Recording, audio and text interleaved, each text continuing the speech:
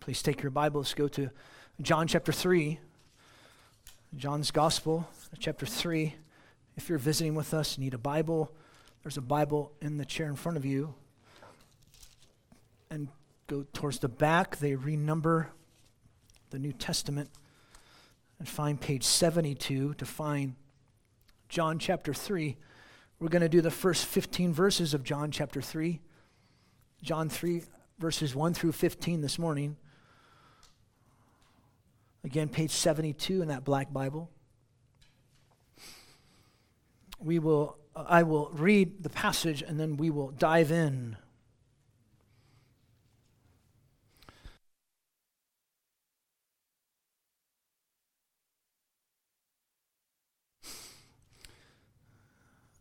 John 3. There was a man of the Pharisees named Nicodemus, a ruler of the Jews. This one came to him by night and said to him, "Rabbi, we know that you've come from God, a teacher, for no one is able to do these signs that you do unless God is with him." Jesus answered and said to him, "Truly, truly, I say to you, unless one has been born new, he's not able to see the kingdom of God." Nicodemus said to him, "How can a man be born when he is old? He's not able to enter a second time into his mother's womb and be born." Verse 5, Jesus answered, "Truly, truly, I say to you, unless one has been born of water and spirit, he is not able to enter into the kingdom of God. That which has been born of the flesh is flesh, and that which has been born of the spirit is spirit. Do not marvel that I say to you, it is necessary for you to be born new. The wind blows where it wishes, and you hear the voice, but do not know where it goes, where it comes and where it goes. In the same way are all those who have been born of the Spirit." Nicodemus answered and said to him, "How is it possible for these things to be?" Jesus answered and said to him, "You are the teacher of Israel, and you do not know these things? Truly, truly, I say to you, we speak that which we know, and testify of that which we've seen, and you do not receive our witness. If I told you earthly things and you do not believe, how should you believe if I tell you heavenly things? And no one has ascended into heaven except the one who descended from heaven, the Son of Man. And as Moses lifted up the serpent in the wilderness, in the same way it is necessary for the Son of Man to be lifted up, that all the ones who believe may in him have eternal life."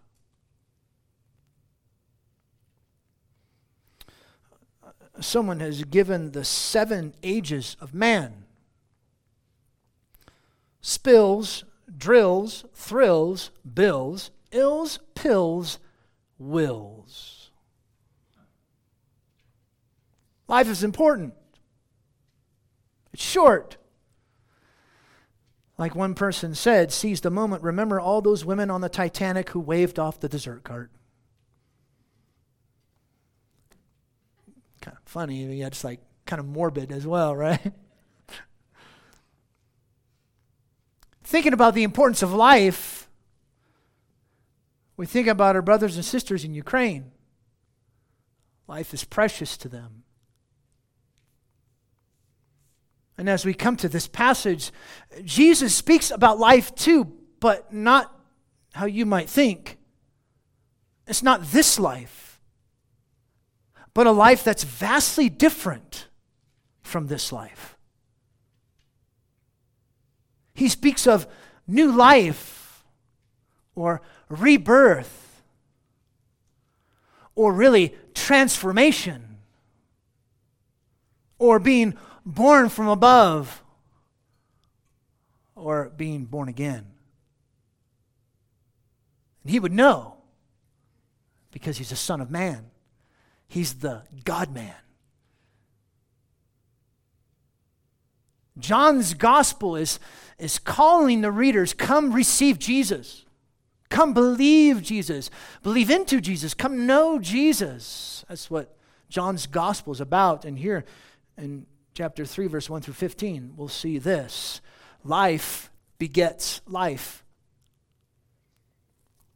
Life causes life. Or life produces life. And I put that in parentheses because then you can be even more specific. New life begets eternal life. New life causes eternal life. New life produces eternal life. Life begets life. Here's some statements for you, different ways to say this. Jesus, the true teacher, says that when the Spirit births new life, it'll always beget belief in Jesus, which in turn begets eternal life. Jesus is the true teacher. And he says when the Spirit births new life, a rebirth, when he brings transformation, it'll always bring belief, which in turn begets eternal life. Here's a longer way to state the passage. When the Spirit does his sovereign work of life, that is cleansing and renewal, it will produce belief in the Son of Man, and all those who believe will have in the Son of Man eternal life. That's what this passage is about. So John 3, 1 through 15, that's how you can summarize it. The Spirit does his sovereign work of the rebirth, which involves a cleansing and a renewal.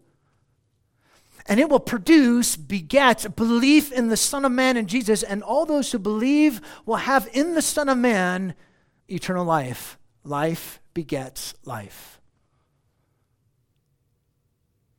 Jesus is the true teacher. And he's God's representative who would challenge and really shame this religious elite guy. We're going to call him Nick for short. This religious elite who represented this dark world and its religious system. Jesus would challenge the whole Jewish religious system here. And because this encounter went beyond Nick. It was a conflict between Jesus and the entire Jewish religious authorities. But even deeper,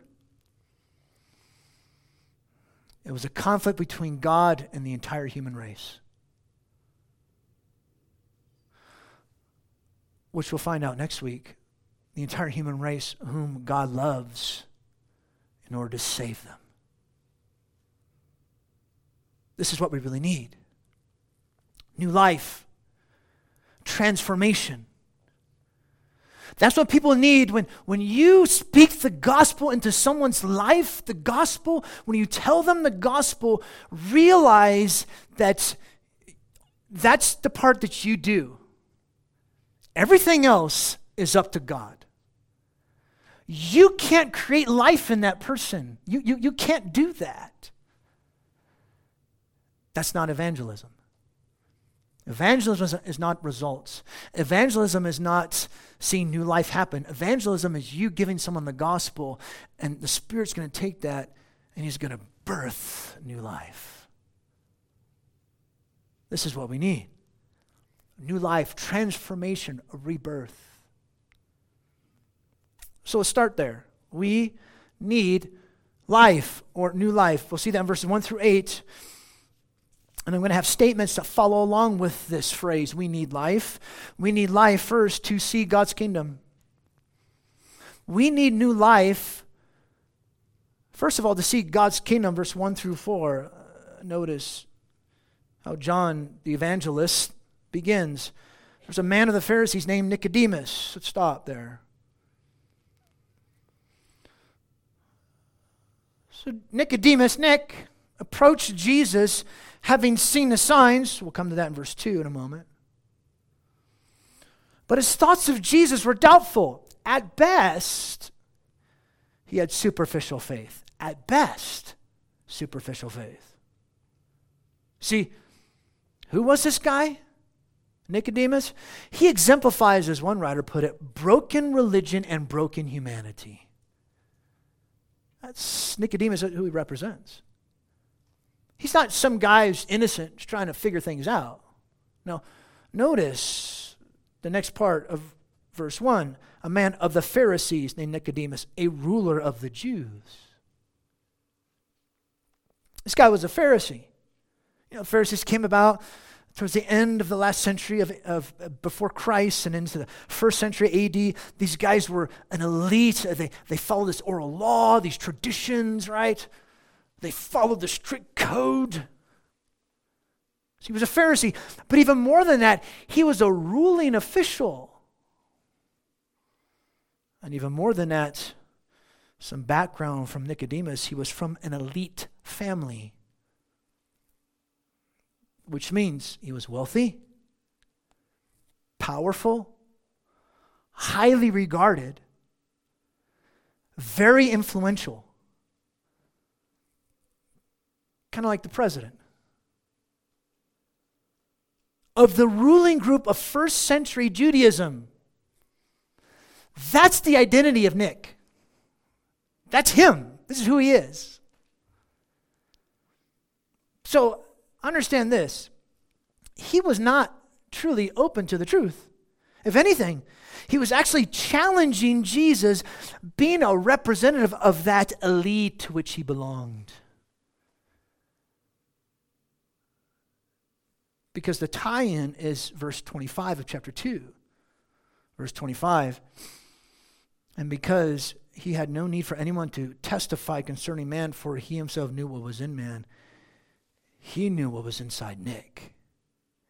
He knew he needed a new birth. Verse 2. This man came to him by night, maybe because he wanted the cloak of darkness. Interesting, no, but since every instance in John's gospel, night is used in the negative sense, you see this more as the state of Nick's heart. He needed transformation. Look at what he says. Rabbi, we know you have come from God, a teacher, for no one is able to do these signs that you do unless God is with him. This whole section that Nick says here in verse 2 was nothing more than, as one writer put it, quote, honorific flattery. It's just flattering Jesus.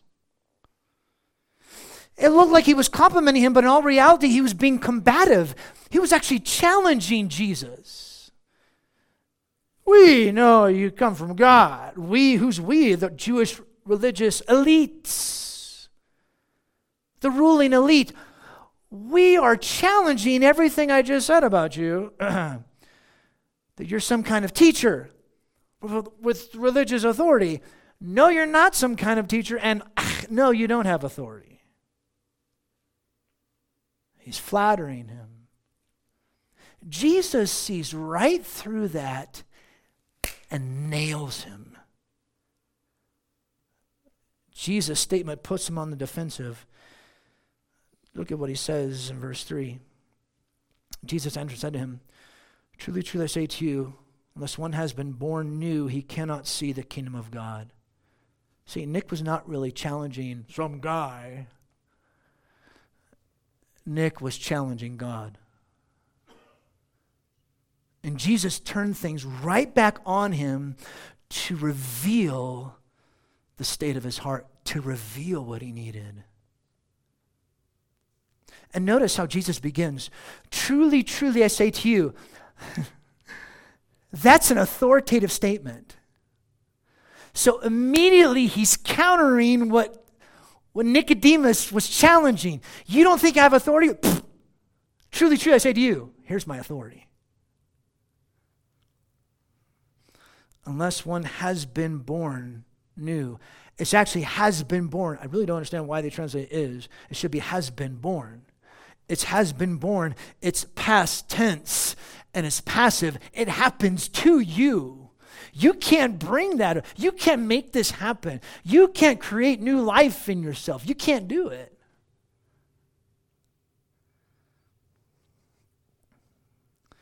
Unless one has been born new, he's not able to see the kingdom of God. Our versions have born again. Or probably, maybe it would be better to be translated like born new. Jesus is being obscure on purpose as a way to challenge his challenger. I'm going to challenge you. And really, when Nick questions this in verse 4, he's going to be both dead right and dead wrong. Unless one has been born new, he's not able to see the kingdom of God. No, understand this. For a Jew in Jesus' day, God's kingdom was at the end of the age, the eternal resurrection life. So all Jews would be admitted into the kingdom. If you're a Jew, you're awesome. You're in. Unless there's like some extreme evil in your life, or maybe there's some apostasy, then no. But if you're a Jew, you're in. Awesome. Not so according to the true teacher. One must be born new to be able to see the kingdom of God. Regeneration by the Spirit in the person must happen before that one can see God's kingdom. You cannot see God's kingdom by virtue of your life, that you're a really good person. You cannot see God's kingdom because of your heritage. Well, my parents were Christians. You cannot see God's kingdom because of the bloodline. You cannot see God's kingdom because of some kind of work that you have done. No, you must be born new. It's a work of God. It's a rebirth. And those who believe in Jesus have been born of God. That's the only way. Nick, are you crazy? Verse 4. How is it possible for a man to be born when he's old? He's not able to enter a second time into his mother's womb and be born. He took Jesus literally and almost kind of disregarded what Jesus said with some scorn. Maybe even biting sarcasm. And what he's supposed to do, like enter a second time in his mother's womb and be born? Right? This is not just confusion, this was rebellion. He's rebuking Jesus, even mocking Jesus. Yeah.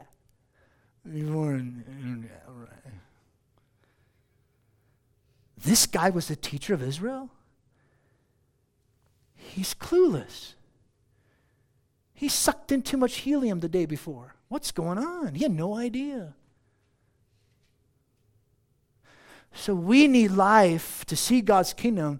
We need life. Now notice Jesus ups the ante to enter God's kingdom.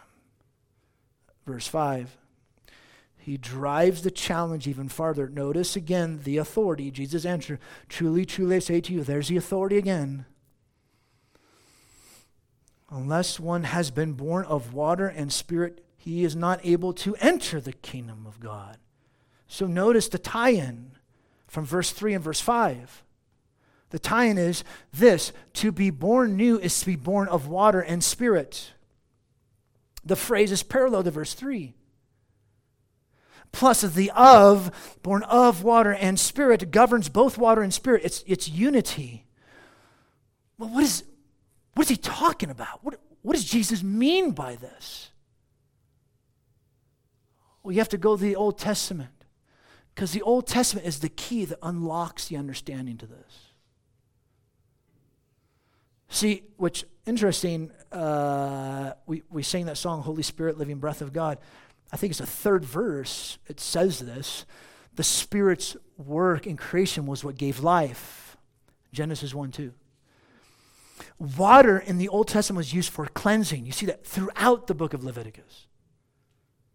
And you put that together with looking forward to a time when the Spirit would bring inner renewal, cleansing God's people, Ezekiel 36. That's why we read that. I'm not as dumb as I look. So there's cleansing, there's transformation, there's renewal, there's newness of life. And by the way, In some translations, unless one is born or has been born of water and Spirit, the Spirit, it can either be capital S or little s. I take it to be a capital S just because of the context, but if you think it's a little s, whatever. The idea that he's looking forward to is the Holy Spirit. That's why I think it's a capital S. But all that to say, this birth of water and Spirit signals a new birth that cleanses and renews the individual, which was mysteriously evident in the Old Testament, but also promised in the Old Testament in a greater way when Messiah would come. And notice, again, verse 5, he's not able to enter the kingdom of God. Now it's not just see, it's actually enter. Unless there is a transformation, a person is not able to enter God's kingdom. Unless there is cleansing, one cannot enter into his kingdom. And understand this. For Nicodemus, there's no way, no stinking way he thought he needed some kind of repentance, let alone be cleansed or renewed. No way. He didn't think that. He's part of the elite. I'm part of the presidential administration. I don't need that. But his Jewish credentials, and anything else for that matter, it meant nothing to God. Your credentials, your status, how you are such a good person, that means nothing to God. Nothing. You need rebirth. You need transformation. You need to be changed. You need that life. We need new life to see God's kingdom, to enter God's kingdom. We need new life, which is out of the Spirit. Out of or from the Spirit. Verse 6. That which has been born of the flesh is flesh, and that which has been born of the Spirit is spirit. Now, flesh refers to things that are natural in terms of human nature. Human birth produces human people. That's usually how it works. Last time I checked. Pregnant, human. Pregnant, not alien, not sci-fi. Human. That's how it works. Spirit birth, though. Spirit birth produces people who are born of God with a new nature, a new heart. They're cleansed. And notice he says, that which is born of flesh is flesh, born of spirit, spirit. The character of those born of the flesh is determined by the source of that birth, flesh. The character of those who have been born of the Spirit is determined by the source of that birth, the Spirit. So this life, rebirth, transformation comes out of, from the Spirit of God. He does that work. We need life, which is to see God's kingdom, to enter God's kingdom. It's out of the Spirit, and the Spirit, He's sovereign. Verse 7 and 8. Look at what he says.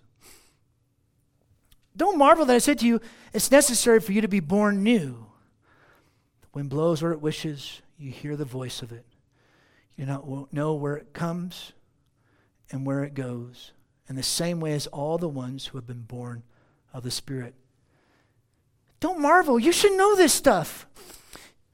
Jesus is driving home his own rebuke of Nick, silencing his response. He turned the tides on him.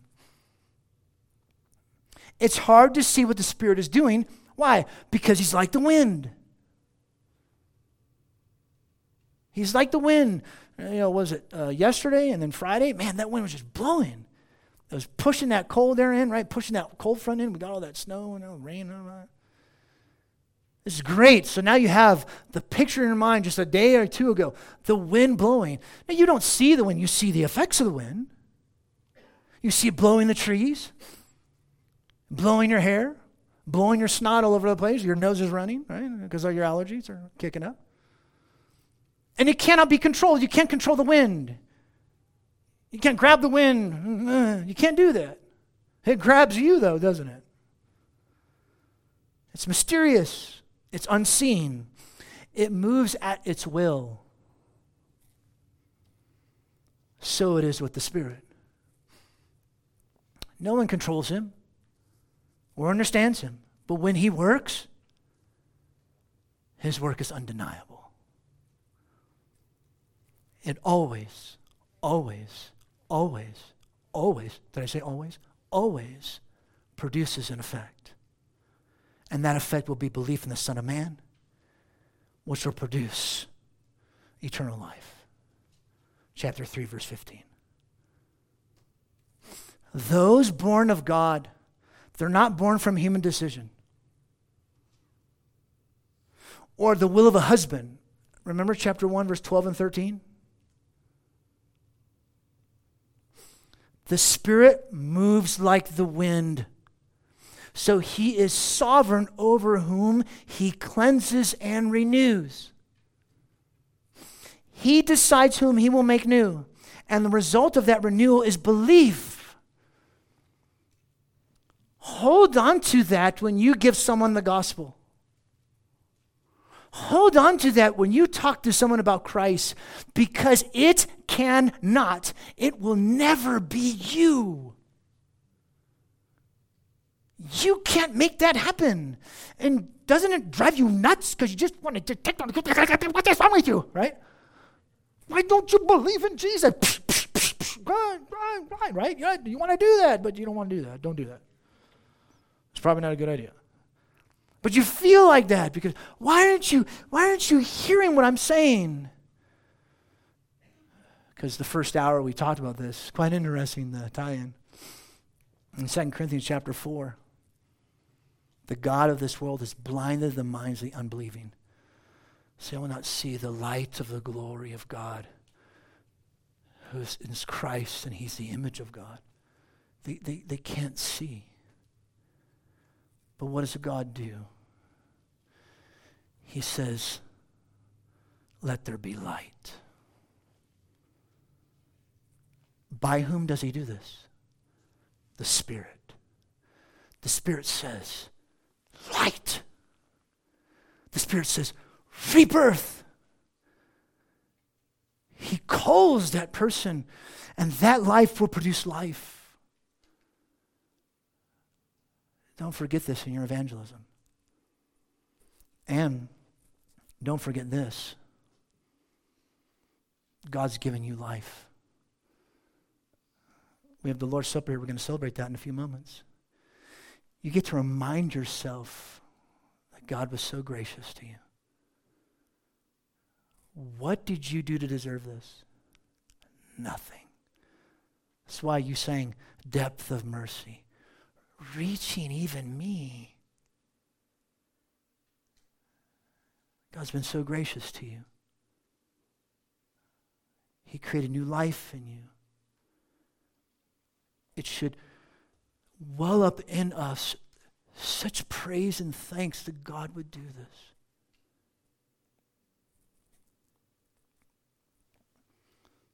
We need life to see the kingdom, to enter the kingdom. It's only the Spirit. He is sovereign. And trust Jesus saying this because he's the true authoritative teacher in these things. He knows what he's talking about. Verse 9, 10, 11, 12, and 13. Notice, Nick, you're crazy.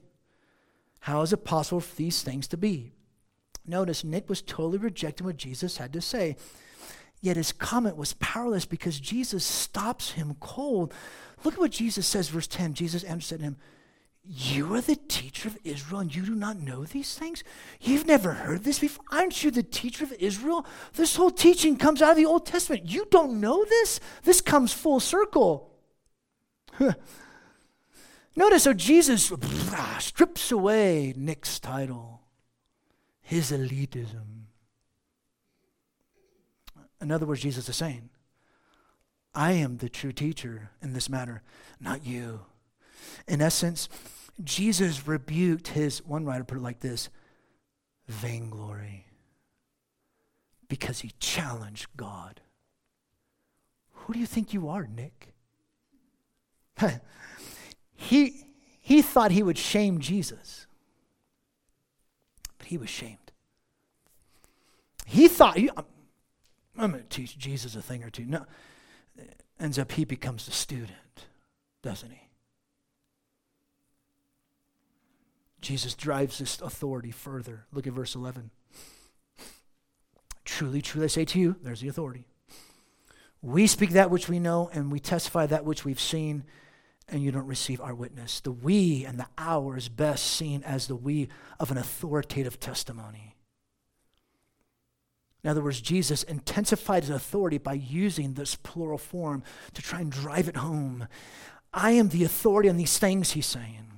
I know all these things. He knows all there is to know about these things. And notice, how did they respond?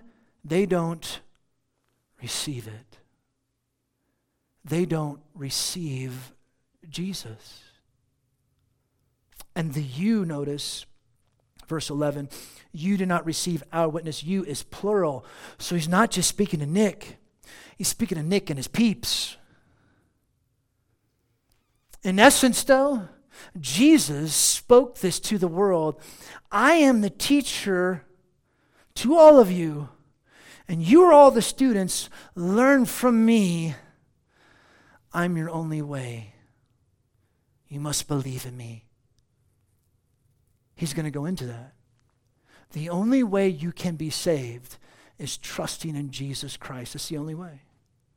Because he's the authority. He's the Son of Man.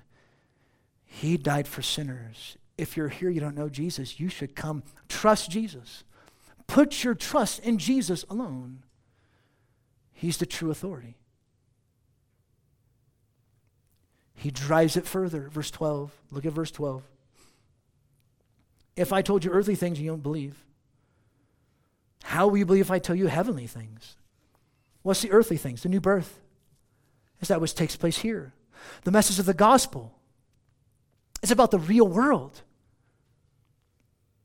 It's about who Jesus is, the need for new life, and the cross and trusting in Jesus is the earthly truth. Nick must believe.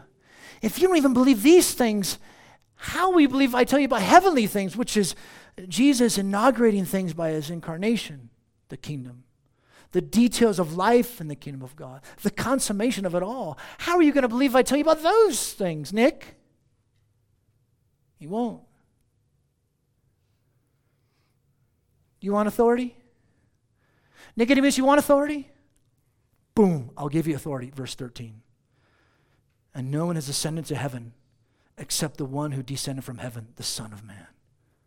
By what authority does Jesus have these things, to speak these things? He's the only one who descended from heaven. That's why. Muhammad hasn't done that. Buddha hasn't done that.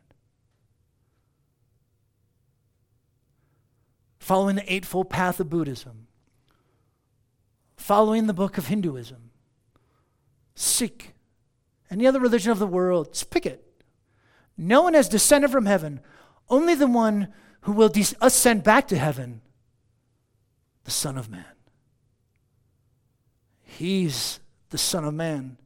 And by his work of redemption, he has descended and will eventually ascend back to heaven. Because his work of redemption, that's how he saves people. And Jesus goes into that. I'm the true authoritative teacher on these things, and Jesus, the Son of Man, must be lifted up or shamed. Look at verse 14. And as Moses lifted up the serpent in the wilderness, in the same way it is necessary for the Son of Man to be lifted up. This is why there needs to be cleansing and renewal. This is why the Spirit gives life so that an individual will believe this very message. That Jesus will be lifted up, that Jesus will be shamed. Now, why does he bring up Moses and the wilderness? What's that whole thing about? Moses in the wilderness is from Numbers chapter 21. The people were being bit by snakes. So Moses took a snake, put it on a staff or a pole, and he told the people, this is the word I'm going to tell you. The Lord says, look upon that staff and you'll live. So he lifted up the staff, people would look at that and they will live. And the similarities between Numbers 21 and Jesus is striking. In the context of Numbers 21, Israel mocked and rebuked God. That's what Nicodemus is doing to Jesus and the religious authorities. Moses was the intercessor. The people had to turn to him, and hope was found only through Moses. Same thing with Jesus. He's the intercessor. People have to turn to him and hope in him because hope is only found in Jesus. But the differences are even more striking. Moses' work for the people involved something outside himself. For Jesus, he was offering himself. Moses' work was temporary. Jesus' work is eternal and permanent. The snake on that pole or staff was the means by which God would save his rebellious people. By God's grace to the people, he granted them life if they believed his word and looked upon the staff. And notice Jesus says, it is necessary, D-E-A, delta epsilon iota, it must happen. He must be lifted up. Jesus will be lifted up upon the cross with exaltation soon to follow. The clearest way God reveals himself is through his Son and his death, his resurrection, and exaltation. And as the Israelites were called to look up at the snake to live, so must you do that so you would live. He's the obedient servant of Yahweh, the Son of Man. John doesn't use this phrase from Jesus very much. The synoptics do. They use it a lot. Jesus here in John's gospel doesn't. But here he's specifying the Son of Man who would suffer, die, and rise. It had to happen. So those who turn to him, receive him, believe in him, will receive eternal life. We'll see that in a moment. Verse 15. But look at the irony. Jesus wins when he loses. He's lifted on a cross, but it's in his humiliation that Christ can be exalted and you're saved. This is the heart of the gospel. Jesus is shamed so you can be honored. That's what you'll celebrate in a few moments. The bread and the juice, it represents Jesus' death. And by the shame of the cross, you're saved. One writer put it like this, quote, to look at Jesus is to understand the necessity of the exalted Son of Man on the cross. To understand how a crucified God can become for the world the greatest thing imaginable. What amazing grace and love. The power of this victorious work must go through shame. In the same way, when you're shamed for the faith, that's just victory. That's not defeat. So notice how it closes, Jesus closes all this off. This brings us back to our main theme. Life begets life. The Spirit does his work so that you can see it, so you can enter it, so you can believe in Jesus, and that begets eternal life. Here, last point. All who believe have in Jesus, in the Son of Man, eternal life. Verse 15. That all the ones who believe may in him have eternal life. Only the ones who believe may have eternal life in him, just like those who believed in the word that Moses spoke when he lifted up the snake on that staff. All who believe have in Jesus this life. So this life is in Christ, and it's a life it's personal, it's relational, it's intimate, it's knowing God, because Jesus will mention that. Eternal life is knowing God and Jesus Christ whom you've sent. So when the Spirit does his work of cleansing and renewal, the spiritual order is that an individual will believe in the Son of Man, putting all their hope in the shameful, dishonorable, horrific cross. Dishonorable, shameful, horrific Messiah. When the Spirit does his sovereign work of life, cleansing and renewal, it will produce belief in the Son of Man, and all those who believe will have in the Son of Man eternal life. Life begets life. New life by the Spirit will bring belief in Jesus, which will in turn will give you eternal life. Jesus is the true teacher on these things. He says that when the Spirit births new life, it'll always beget belief, which in turn begets eternal life. Life begets life. As we come to this part where we're going to be contemplating the Lord's Supper, here's two truths I want to encourage you to fill your mind with. Fill your mind with these two truths. First, God was so gracious to you to give you new life. He's renewed you. He's changed you. He's transformed you. So you can express thanks and praise, because when you have that juice and that bread in your hand, you're reminded what Jesus has done for you, what the Spirit has done for you. So that's the first one. Here's a second point to fill your mind with. These elements, they don't change you. They don't cleanse you. The gospel cleanses you.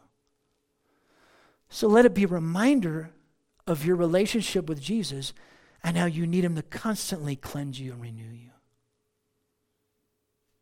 So you can say, Lord Jesus, keep cleansing me. Keep renewing me. Keep changing me. Keep transforming me into the image of your Son. Jesus, do that. Father, do that in me. Change me into the image of your Son. So there's thanks for new life that you were giving, but also they will keep creating you that new life. Okay? There's two truths that you can take away from our passage for the Lord's Supper. And let me take a moment and pray that for us. Our Father, we want to express thanks to you, because in and of ourselves, it's the Spirit who gives life. The flesh profits nothing, as Jesus will say later. In and of ourselves, we will not embrace you. In and of ourselves, we cannot create life. You do that in us with Spirit. So we will believe and trust in the gospel, trust in Jesus. So we want to come before you with humility, with thanks and praise for what you've done in our hearts, changing us, saying, let light shine out of darkness. And we pray that in this time it will be a reminder and actually a prayer that we will say, oh Jesus, I am a sinner. Keep renewing me. Father, by your Spirit, keep changing me into the image of Jesus. Keep cleansing me, that I may reflect you by the way I live. In my relationship, my intimacy with you. Father, we pray those two aspects in our lives. And I'll let you take these few moments where you can meditate, fill your mind with truth, with those true truths that we've talked about. Examining your heart, bringing repentance and openness and humility before your Savior with such thanks and praise. Renewing your commitment to him and your love for him. Take these few moments and do that. And I'll give you instructions about more to come with the Lord's Supper. But just these few moments, do that. Preparing your heart, okay? Please do that now.